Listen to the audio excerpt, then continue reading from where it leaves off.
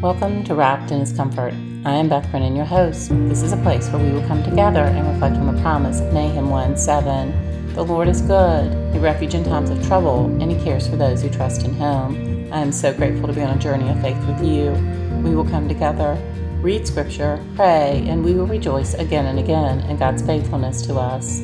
On today's episode, I want to talk about comforting one another with grace. In the New Testament, there's a chapter in the book of 2 Corinthians, and this is what it says in chapter 12, verses 8 through 10. Paul says, I begged 3 times for the Lord to take it away. Each time he said, my grace is all you need. My power works best in weakness. So now I'm glad to boast about my weaknesses, so that the power of Christ can work through me.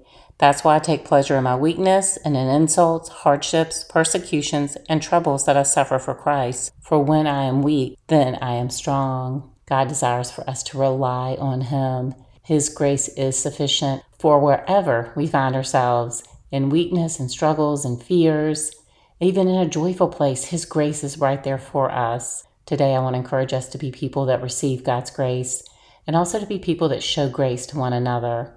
In the book of Joel, which is in the Old Testament, Joel chapter 2, verse 13 says, Return to the Lord your God, for He is gracious and compassionate, slow to anger, and abounding in love. Let us be those people who are abounding in love, who are compassionate, slow to anger, and gracious with one another. God knows that we are going to have hard days. He knows that we are going to want to be our own God. I love that at the beginning of this verse, it says, Return to the Lord your God. He knows that we're going to wander and want to do our own thing. And He is right there to be gracious and to receive us back. So today I just want to encourage us to be gracious with one another. We talked about forgiveness on the last episode, comforting one another with forgiveness. And today I just want to encourage us to comfort one another with showing grace to each other. I love this is a blessing from the book of Numbers, which is also in the Old Testament. This is what it says in Numbers chapter 6, verses 24 through 26. The Lord bless you and keep you. The Lord make His face shine on you and be gracious to you. The Lord turn His face towards you and give you peace. When God is gracious towards us, we experience peace. Let us today be those people who show grace to one another as well, that they too will receive peace, that we will experience peace with one another and with God when we receive His grace that He so abundantly gives to us.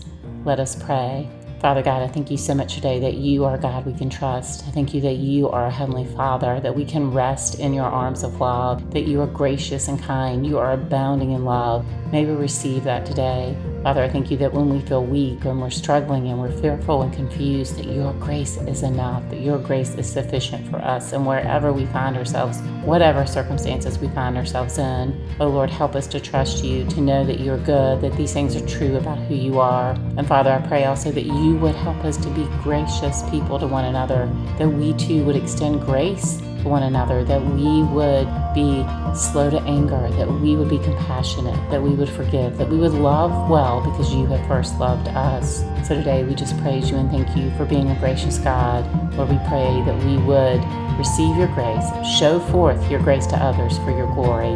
And we just ask all of this in the mighty name of Jesus. Thank you so much for joining me today on Wrapped in His Comfort. My prayer is that you have tasted and seen that the Lord is good. Blessed are the ones who take refuge in Him. And now may the joy of the Lord be your strength, and may you receive God's grace so that we can go forth and show it to others.